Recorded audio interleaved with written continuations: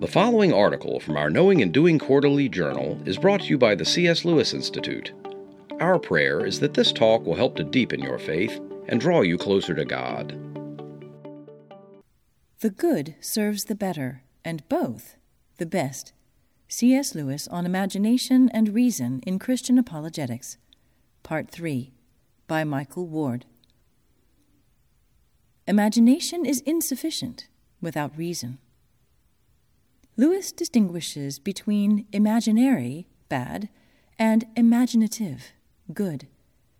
Pagan myths, howsoever meaningful, were ultimately untrustworthy as a final guide to life because their meanings were imaginary rather than imaginative. Without the controlling and clarifying effects of reason, imaginative efforts at apprehending God are always apt to lose themselves and turn unreliable or even rotten. In The Pilgrim's Regress, it is because their imaginative pictures are not supplemented by the truthful rules of the shepherds that the pagans became corrupt in their imaginations. Likewise, it is because its resulting play of imagination is undisciplined that awe at the universe's size can be taken as an argument against God. This is matter spiritualized in the wrong sense, the psychophysical parallelism, wherein meaning resides, mishandled. Lewis is almost Feuerbachian here, as Feuerbach considered imagination to be the engine of religion and ground of its falsity, so Lewis would have said that it stoked the engine of religion and was potential ground of its falsity. To prevent imagination running amok, it must be properly related to reason, and both to the will. Lewis sometimes pictures the human person as three concentric circles, the outermost being the imagination, the middle ring being the reason, and the core being the will. Although imagination is the most exposed of these three rings, and the one most naturally inclined to deceive, it is nevertheless indispensable to the two higher or more central levels. Images provide reason and the will with the very stuff of conscious life. Quote, I doubt if any act of will or thought or emotion occurs in me without them. End quote. Thus, imagination, which is good, serves reason, which is better, and both serve the will, which is the best of all. We will look briefly at the will in the final section of this essay. But before we come into contact with that subject, let us say a little more about how reason works on the meanings supplied to it by imagination. Reason, in Lewis's scheme, is much more than the faculty of bald ratiocination. The sort of understanding of reason that Lewis appears to be working with is that practical reason, which was accepted by, quote, nearly all moralists before the 18th century, end quote. It is difficult to say exactly how much of the detail of that pre-18th century understanding of reason Lewis adopted into his own thinking, but there is a general harmony between the idea of the tripartite rational soul that he outlines descriptively, from the literary historian's point of view, in The Discarded Image, and the model of man which he presents argumentatively in The Abolition of Man, Mere Christianity, Blue Spells and Flallan Spheres, On Ethics, and elsewhere.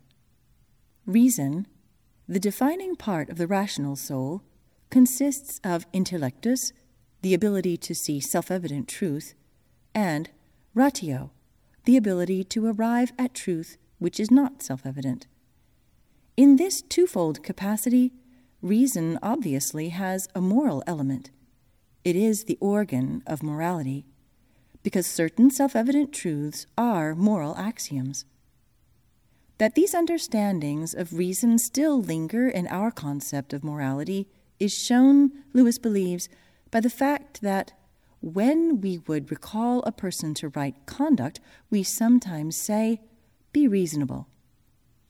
The rational faculty guides and governs the sensitive soul and its 5 inward wits, including the imagination.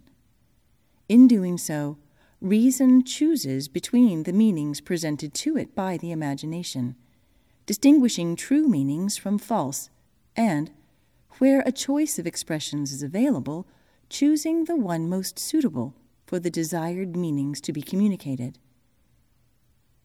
One of the reasons, I think, why Lewis has become so long-lived as an apologist, and why some passages from his apologetics have become veritable anthology pieces, is this very point, that his logical, reasoned argumentation is informed by a sensitive, poetic intelligence. His choice of image, metaphor, and analogy is controlled by an alert imagination and, as a result, charges what he says with a pleasing appropriateness, even sometimes a superfluity, of meaning. His apologetic writing, at its best, becomes rich and enjoyable for its own sake, almost regardless of whether one actually agrees with the conclusions he arrives at. This carries its own dangers, of course. As Austin Farrer remarked with respect to the problem of pain, quote, "We think we're listening to an argument. In fact, we are presented with a vision, and it is the vision that carries conviction," end quote.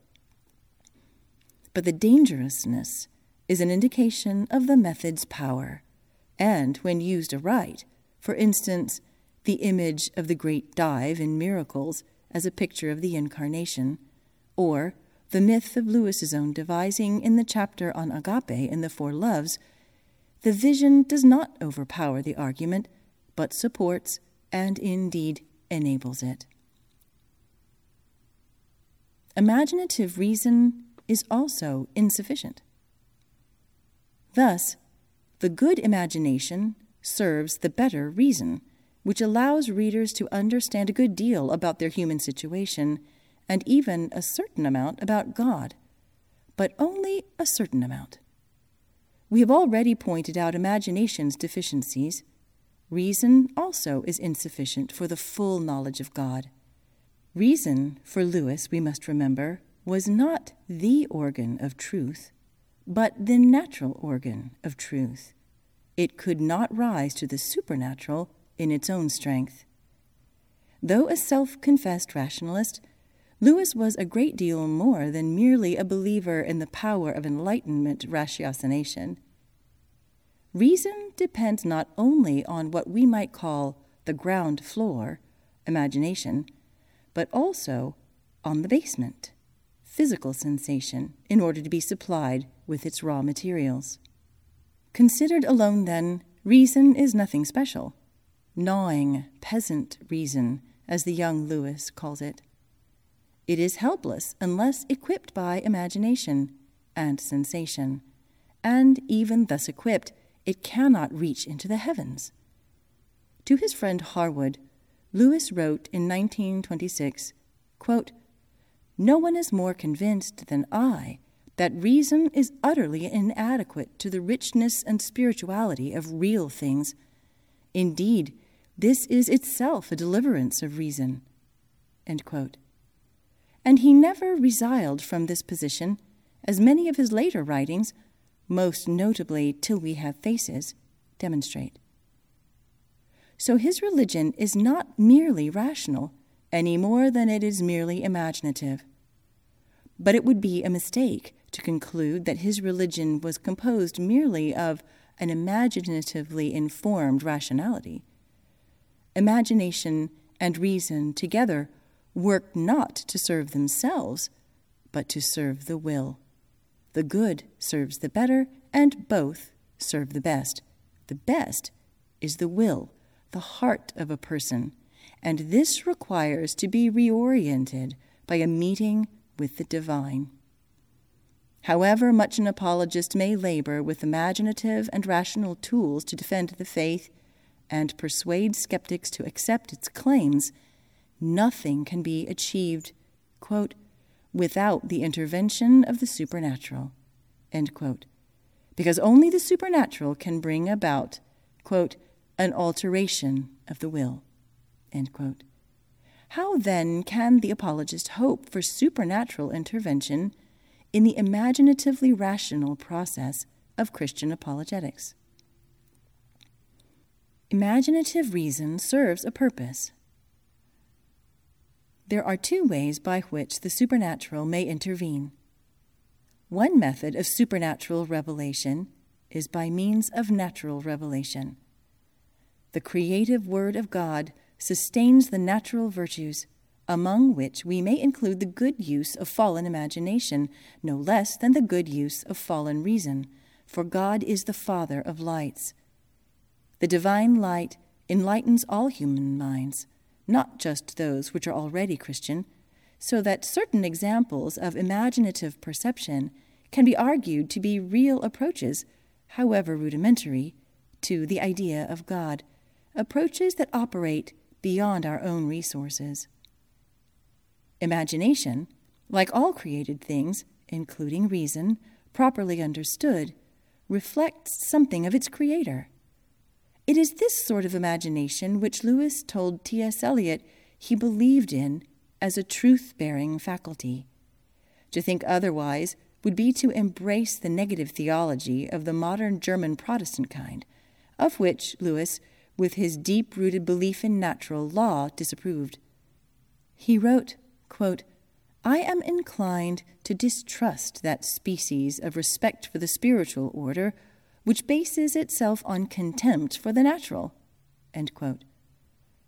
The natural exercise of imaginative reason may, up to a point, be a revelation of, and therefore an intervention by, the supernatural.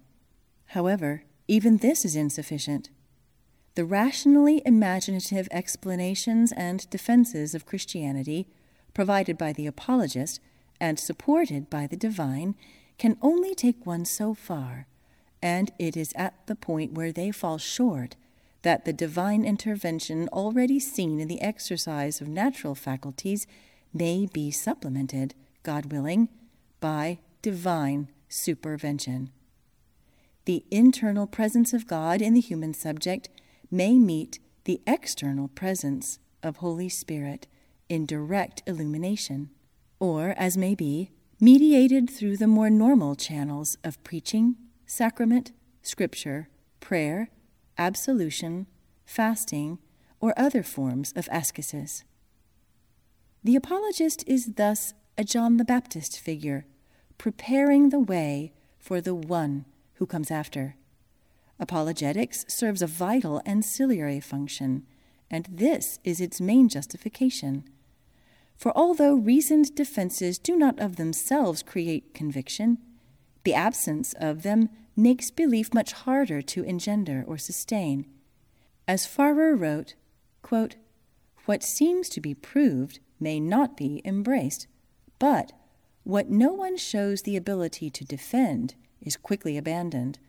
Rational argument does not create belief, not even rational argument most richly and sensitively supplied by the imagination, but it maintains a climate in which belief may flourish.